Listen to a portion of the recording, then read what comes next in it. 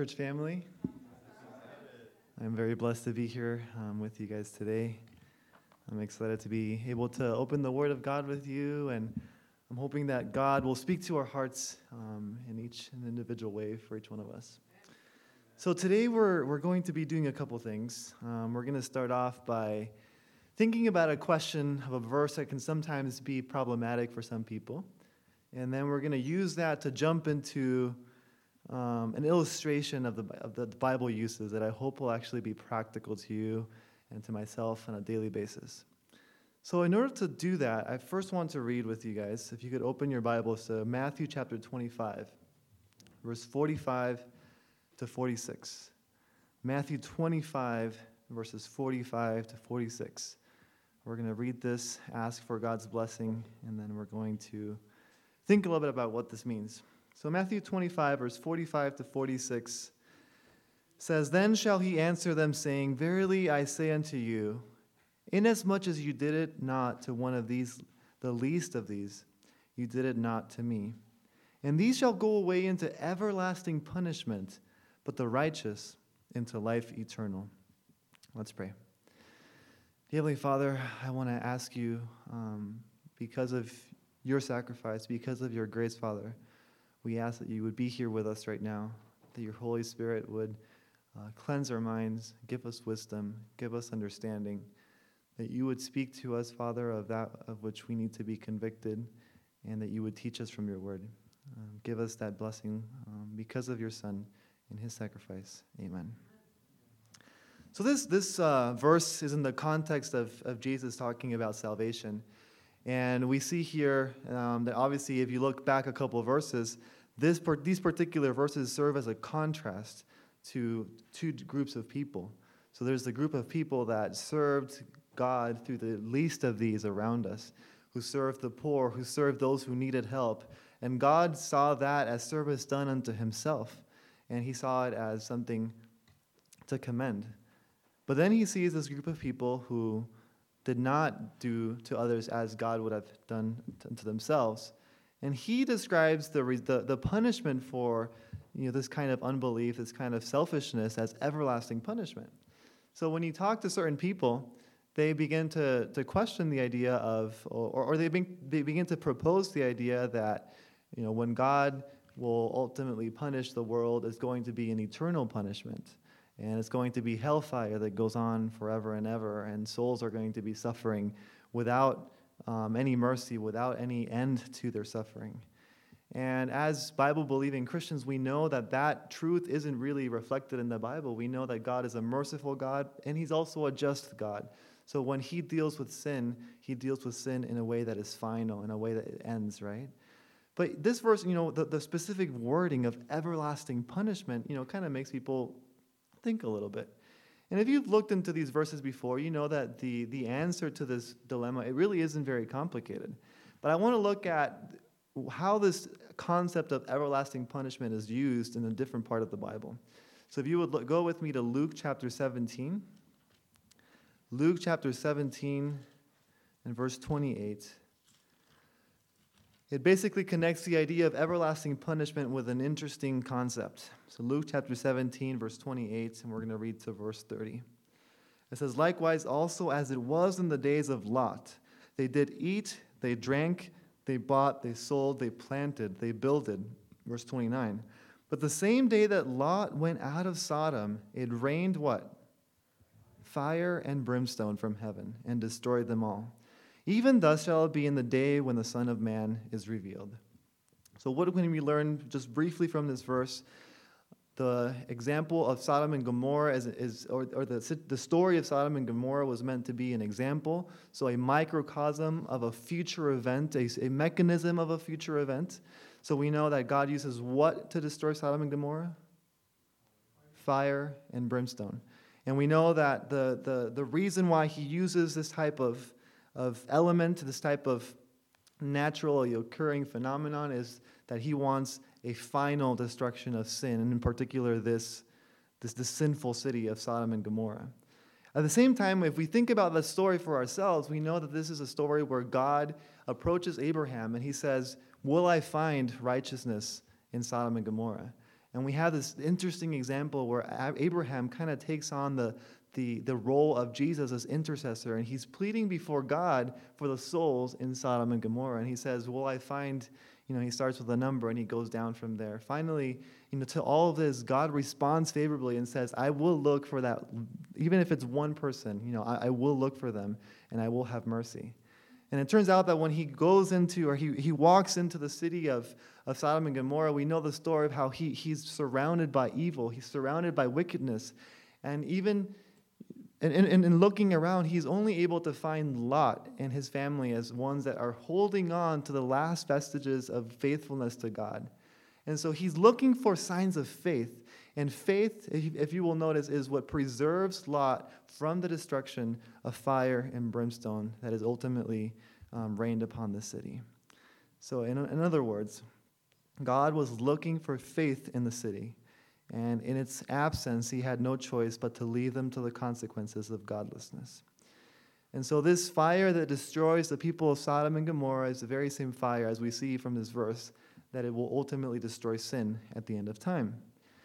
Now, if we go to Jude, which is the book right before Revelation, Jude verse 6, it kind of makes a connection for us. It's quite interesting. Jude verse 6 says, "Sodom and Gomorrah and the surrounding cities, which likewise indulged in sexual immorality, pursued unnatural desires, serve as an example by undergoing a punishment of" what?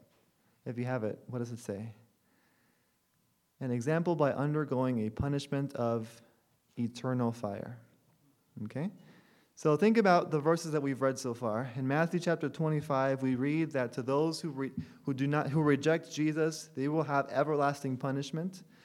Then if we look at the example of when that punishment is given, we see from Luke that, like Sodom, that punishment happens at the end of times and it uses fire.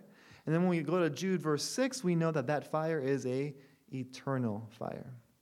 So we can start making some conclusions out of this. So because of the example of what is used, we know that there's only one person, one thing that is eternal, and that is who?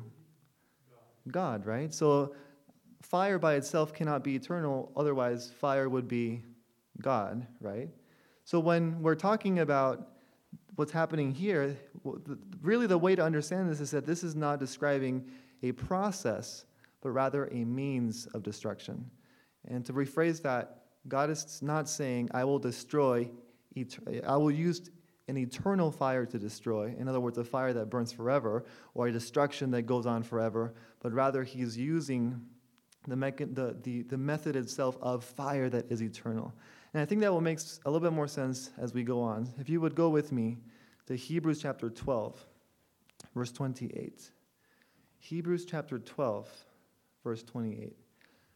Because we know that this fire is described as eternal, and there is only one who's eternal. Hebrews chapter 12, verse 28 says, "Therefore let us be grateful for receiving a kingdom that cannot be shaken, and thus let us offer to God acceptable worship with reverence and awe, for God is a consuming fire." And this fire, when you look at the word consuming, is a similar Greek word as the word eternal fire. So we kind of start seeing this picture come together where God uses this mechanism of destruction of sin that's described as eternal fire. We see that mechanism of sin is what he will use at the end of times when he comes back to destroy sin for a finality. Because this fire is described as eternal, we know that there has to be a divine component to this fire. And then Hebrews chapter 12, verse 28 tells us that God himself is a consuming fire. And because God himself is eternal, therefore this fire is an eternal consuming fire. So that makes him himself the mechanism by which sin is destroyed at the end of times. But now, fire is not just something that God uses, to destroy sin. Fire is actually something that becomes a part of who God is himself. And the reason why I want to focus on the idea of God being an eternal fire is that if we look throughout Scripture, whenever God is trying to teach a lesson, whenever God is wanting to portray something that he wants you to be reminded of on a daily basis, he will usually connect a concept or a principle to an act of daily life, an act of nature, a reality of nature, which is why we know that nature is God's second book, right? We were supposed to look to nature for wisdom, for learning, for manifestations of who God is. And if we are looking, we should be able to see glimpses of God's character in the structure and the beauty of nature around us. And if you look at the parables of Jesus as he's preaching to his disciples, he uses acts of daily life, such as fishing, such as cooking, things that are found around daily life as examples for his disciples to be reminded of his character on a daily basis. And if you think about an earlier time, for us, we usually associate fire with catastrophe. We associate fire maybe with a nice winter evening when you have a fireplace. You may think of fire as an occasional fire pit when you go camping, but it isn't really something that we use on a daily basis because our fires tend to be very contained. We turn on a stove if you happen to have a gas stove, and you'll see a tiny little flame, but you don't really notice it. But if you think of times back, if you needed to cook, if you needed to warm up water, if you needed to warm your house, fire was a daily part of living. For a lot of people, there was a lot of work involved in gathering the firewood, starting the fire. So fire was something that would be a daily presence. At the same time, fire was something that had to be respected because an out-of-control fire could cause catastrophe. So when we think of fire, God is using this idea, this visual of fire, something that was respected, something that was useful, and yet something that permeated daily living as something that should have been reminding his people of something more, something special. So let's go back to God being fire, and let's look at the context of how fire becomes a part of who God is. So go with me to Revelation chapter 15. Revelation chapter 15, verse 2. And in this verse, we're looking at a glimpse of heaven, a glimpse of God's glory, a glimpse of his throne room. Revelation chapter 15, verse 2. And it says, "And I saw as it were a sea of glass mingled with fire, and them that had gotten the victory over the beast, and over his image, and over his mark, and over the number of his name, stand on the sea of glass, having the harps of God." So there are a couple of things that I want you to notice that we're not going to talk about until a little bit later. But I want you to notice that as John is looking at this vision of God's people redeemed, standing before the throne of God, he describes the sea of glass which surrounds the throne of God. He describes it as having the appearance of fire. So he sees, I would imagine in my mind, flames. He sees this glory that he has a difficult time describing as anything but fire. And yet, even though fire is something that to us is dangerous to the touch, God's people are standing in the midst of the fire before God, redeemed. But we can go into even more detail when we look at Ezekiel chapter 10, verse 2. If you would go with me to Ezekiel chapter 10, verse 2. Another set of verses, another chapter that gives us a glimpse into the throne room of God. And it says, Ezekiel chapter 10, verse 2. "And he spoke unto the man clothed with linen and said, Go in between the wheels, even under the cherub, and fill thine hand with coals of fire from between the cherubim, and scatter them over the city. And he went in my sight." So if you only look at this verse, it may not be as apparent, but if you look at the context of what's happening in this chapter, this is a vision of God's throne room. You'll see described the cherubim standing on either side of the throne. You'll see this throne that's described as having wheels upon wheels. This is something that Ezekiel is having a hard time understanding, and yet this is where the action, the presence of God goes forth and has effect upon the earth. But an interesting little detail is that this person is instructed to go underneath the throne between the cherubim, and we see here that God's throne is sitting upon coals of fire. Okay, so we saw already a description that the sea of glass has an appearance of fire, but then we also see that the throne itself seems to be sitting on fire, flames, and these flames have an effect because they're used to purify, they're used to cleanse the vessel of Ezekiel.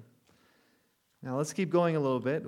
We know that God uses eternal fire for a purpose, as a tool. Furthermore, we know that God is eternal himself, and he describes himself as being eternal fire. And then we also know that he lives and he reigns on a throne above eternal fire.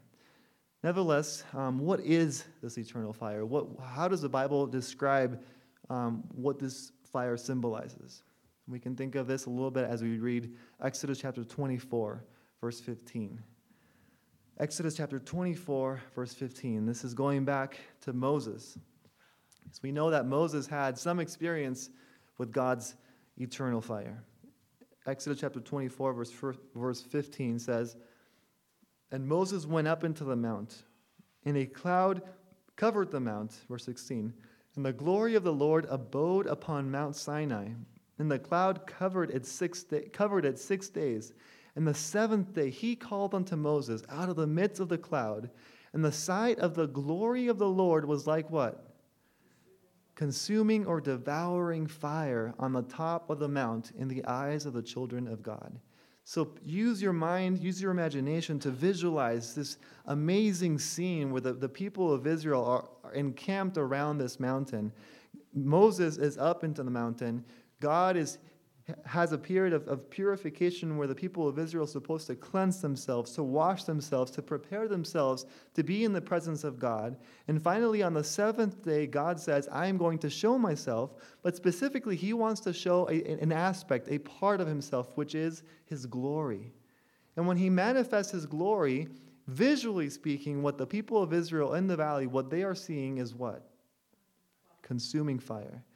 And it is interesting to me when you read a little bit about the geography of where some people say Mount Sinai is. You know, sometimes they show pictures where this mountain, which is what people think was that mountain, you'll see the blackened, the very most top of the mountain is blackened as if there was a great fire at the top of the mountain. You know, and it's hard to say if it is or not, but it kind of gives you an image. It gives you a visual of what this could have been like. And you can imagine that the people of Israel sitting down in the valley were just amazed, and they were moved by the presence and the visual of God's glory. So God describes the devouring fire, the eternal flame of who he is. He describes that as being the aspect, or being his glory. So his glory is described as a consuming fire.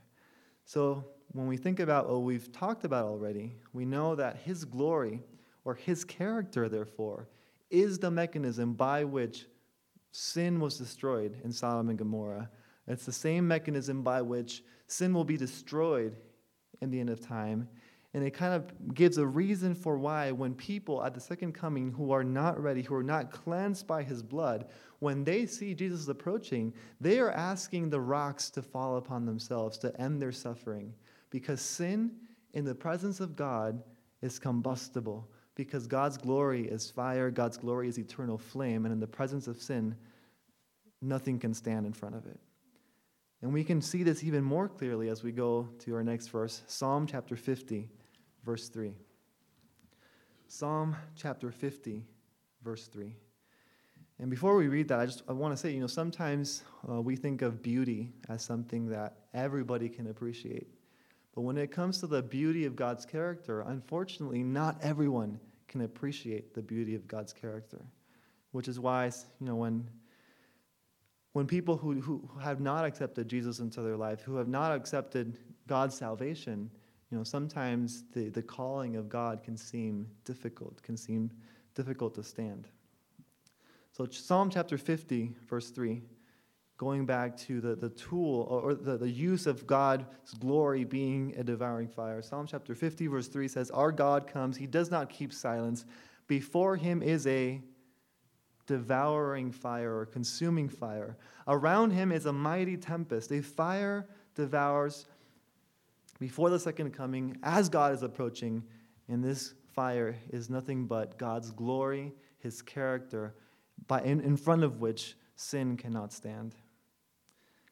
So now the question is, we know that that fire is consuming. We know that the instances in which fire has been used in the past have, often been to destroy when we think of Sodom and Gomorrah. But then we think about, okay, so we also saw a picture of God's people standing in the midst of fire, standing in front of the throne of God. So what is it that God does in order to allow you and I to be in God's presence, to allow us to stand before him? And we know that this is an issue. This is something to think about because this is something that Moses had to experience. When we go to Exodus chapter 33, if you would turn there with me. Exodus chapter 33, we find a fascinating illustration of what it means to be in the presence of God and why it is that being in the presence of God can be so challenging for mere mortals like you and I. So Exodus chapter 33, I want you to go to verse 18 to 23.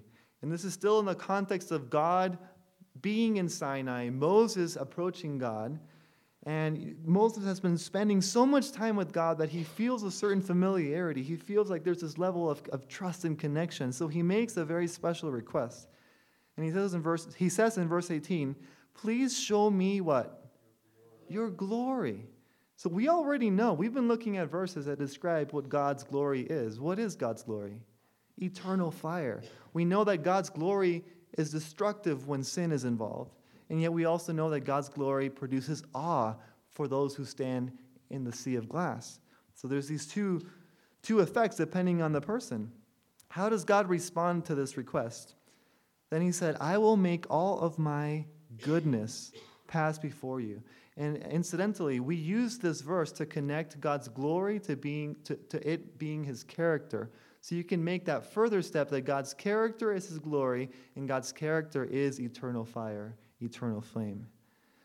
So he says in verse 19, as we were reading, I will make all of my goodness pass before you, and I will proclaim the name of the Lord before you. I will be gracious to whom I will be gracious, and I will have compassion on whom I will have compassion. He's describing his presence, his glory as his goodness, his mercy, his compassion. Those are the things in which sin cannot stand. Those are the things that make sin not be able to exist in the glory of God. Verse 20, but he said, you cannot see my face, for no man shall see my face and what? Live. Think about it. You and I cannot stand in the face of mere mortal physical fire. Now imagine standing in the presence of God's character, God's glory, when our hearts by nature are so sinful, so unlike God. This gives me the ability to then understand why the idea of it even being possible for a person like you and I to stand before the King of glory, to stand in his presence for even a second, it makes it seem like an impossibility. And it kind of paints the picture that whatever it is that God does through the process of salvation, really it is a miraculous process. Because salvation is supposed to lead to you and I being able to stand in the presence of God. So it makes me wonder, what is salvation doing in my heart? Is it really making me somebody different? Is it really preparing me to stand in the presence of God? Exodus 33, we keep reading verse 20. But he said, you cannot see my face, for no man shall see me and live. And the Lord said, here is a place by me, and you shall stand in the rock. So it shall be while my glory passes by, that I will put you in the cleft of the rock, and I will cover you with my hand while I pass by. Then I will take away my hand, and you shall see my back, but my face shall not be seen. So God is at such a close level with Moses that he says, I am going to do everything in my power at this stage in the process of salvation to allow you to experience the smallest glimpse, the shadow of my glory. And even then, we know that after all these experiences, when Moses comes back from spending time at the mountain, the people of Israel described him as being so glorious and radiant that he had to cover his face because his face was radiating the glory of God. So think about what it would be like to not just experience the back of God's glory, the back of his presence, but to stand in the sea of fire, the sea of his glory, the sea of his character, and to look forward to an eternity of experiencing this that we ourselves right now cannot even imagine or fathom. And yet this is what God wants to accomplish through the plan of salvation. This is what he longs to do, allow us to be a part of his presence. Go with me to 1 Peter chapter 5. 1 Peter chapter 5 and verse 10. Talking a little bit about what it is that God wants from his people, why it is that God allowed himself to be diminished enough to come here on earth to allow us to be a part of his presence. 1 Peter chapter 5 and verse 10. And after you have suffered a little while, it says, the God of all grace who has called you to what? His eternal glory in Christ will himself restore, confirm, strengthen, and establish you. So when we think about the question of, will it ever be possible for somebody like somebody like me, so sinful, so far from being able to stand before the presence of an all-consuming, glorious God, when asked that question, God says, you have suffered, you are sinful, you are unworthy, but my goal for you is that through my grace, I will call you to what? Eternal glory. And we know from our study so far what eternal glory means. Eternal glory does not mean living forever, although that is part of what he wants for us. Eternal glory does not mean riches and houses of gold, although that is something that he wants for us. Eternal glory, his utmost, most precious desire, is simply for the ability for us to exist, to even be able to survive standing in his presence. Because as you can imagine, he is tired of having to have a long-distance relationship with his people. He is tired of the fact that when you and I, when his people, the people that he has sacrificed so much to save, get anywhere close to the true nature, the true beauty of his character, we are not able to survive. Our souls are not able to survive because there is so much sin in our very nature. Now, fire, as we have been talking about, is to me an object lesson, a daily reminder that the purpose of redemption, the purpose of God's plan of salvation, is to enable us to live in the presence of eternal fire, to enable us to live in the presence of God's glory. God abides in fire. He lives in fire because his glory is fire. And when a person is sanctified, God enables that person to stand in his place. And actually, the idea that a human would stand in God's presence isn't without an example. Actually, it isn't without more than one example. And we can actually go back in Scripture and look at people who God restored so close to his image, so close to his presence, that they became a part of his glory, and God took them with him. Go with me, and before we look at that, go with me to John chapter 14, verse 4. John chapter 14, verse 4. This is the promise that God has for you and I. This is something that we can claim, something that we can put our faith in. John chapter 14, verse 4. I'm sure you know this verse. And it says, and if I go and prepare a place for you, I will come again and receive you to myself, that where I am, there you may be also. So the purpose of salvation is to make it possible for you to be where God is also, for you to be where God's mansions are. But then we go and look for that example in 2 Kings chapter 2, verse 11, an example that can give us hope, that can give us a reason to look forward to being in God's presence. 2 Kings chapter 2, verse 11 says, and as they went, or as they still went on and talked, behold, chariots of fire and horses of fire separated the two of them. And who? Can you think of who this person, the chariots, came for? Elijah went up by a whirlwind into heaven. So when God comes to earth to take up Elijah, he comes manifesting in the trait that describes his glory, in the trait that describes his character. And because of the work that God had done in Elijah, Elijah was able to be taken up and stand in the presence of God's character. But there's an even more interesting example, in my opinion, because it's so practical. And I think you can think of this one, where a group of 3 young men stood in fire. Can you think of it? Go with me to Daniel chapter 3, verses 21 to 25. A fascinating example of God's mercy, his character, and his ability to transform lives. And we're going to be reading quite a bit of these passages, so let's start in verse 21 of Daniel chapter 3. 3, verse 21. Then these men were bound in their cloaks, their tunics, their hats, and their other garments, and they were thrown into the burning fiery furnace. And we know that this fiery furnace is fire that's just regular fire, what we would describe as a bonfire or whatever. But because this is a place where, maybe bricks were burnt into, to build their strength, this is a fire that had to be heated more with billows, to be, for the temperature to be high enough for this forging to occur. So because, in verse 22, because the king's order was urgent and the furnace overheated, the flame of the fire killed those men who took up Shadrach, Meshach, and Abednego. 23, and these 3 men, Shadrach, Meshach, and Abednego, fell bound into the burning fiery furnace.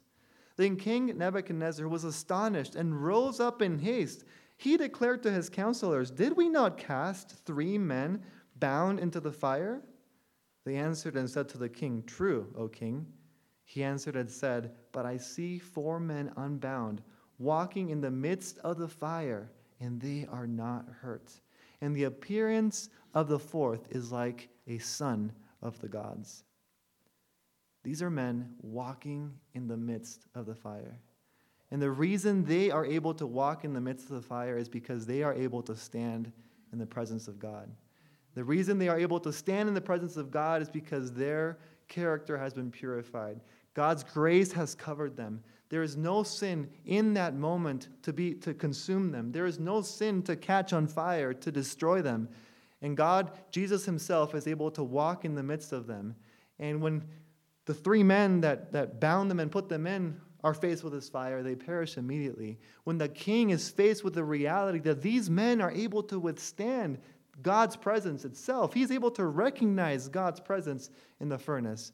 Nebuchadnezzar is prostrated, he is humbled, and it leads to a process by which God is able to work in his heart for the future. And it is thus that God is wanting to have a sanctifying effect in our lives.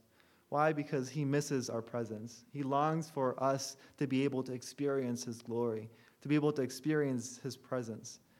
And I ask myself, how can it even be possible for somebody like me to look forward to standing in God's presence? And yet we see verses like Colossians, chapter 1, verse 27, that reads, "To whom God would make known what is the riches of the glory of this mystery among the Gentiles," which is what? Christ in you, the hope of glory. So if we have any hope of being in his glory, if we have any hope of standing in his glory, it is only through the presence of Christ in us right now. So how does God dwell inside of us? How does he live within us? How does he prepare us to stand in his glory?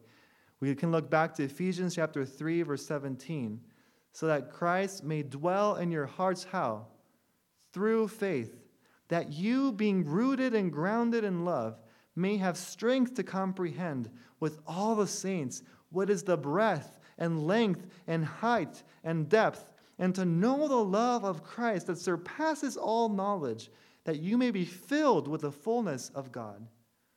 There is so much to unpack here, because number one, what is the starting root mechanism by which God is able to dwell and abide in our hearts? It is faith.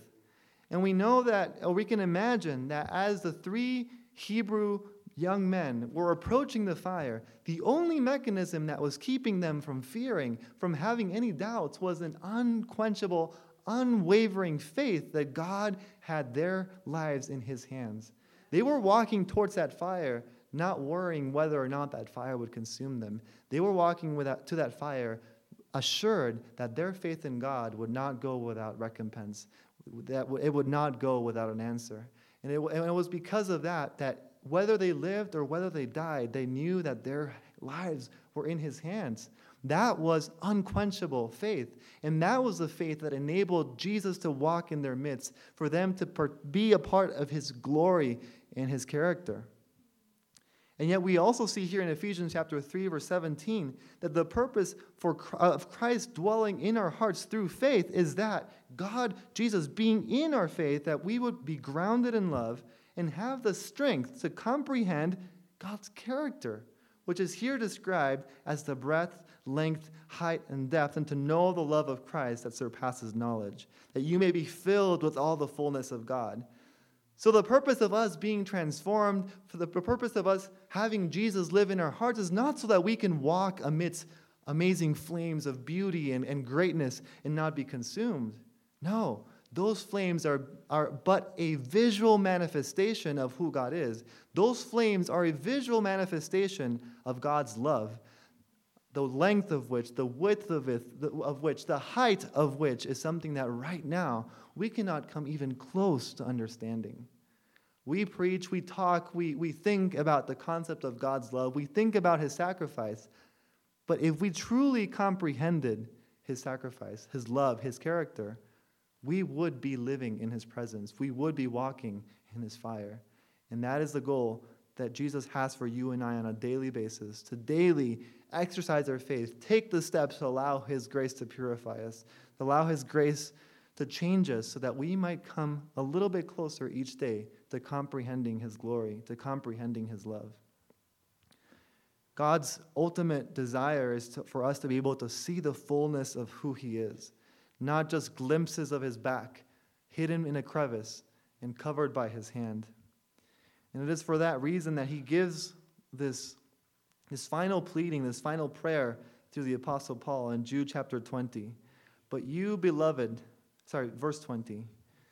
Jude 20. But you, beloved, building yourselves up in your most holy faith, and praying in the Holy Spirit, keep yourselves in the love of God, waiting for the mercy of our Lord, Jesus Christ, that leads to eternal life.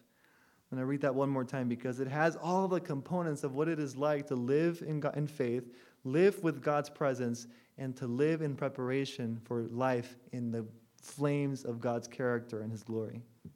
But you, beloved, building yourselves up, and I'm going to add the word daily, in your most holy faith, and praying in the Holy Spirit, keep yourselves in the love of God, waiting for the mercy of our Lord Jesus Christ that leads to eternal life.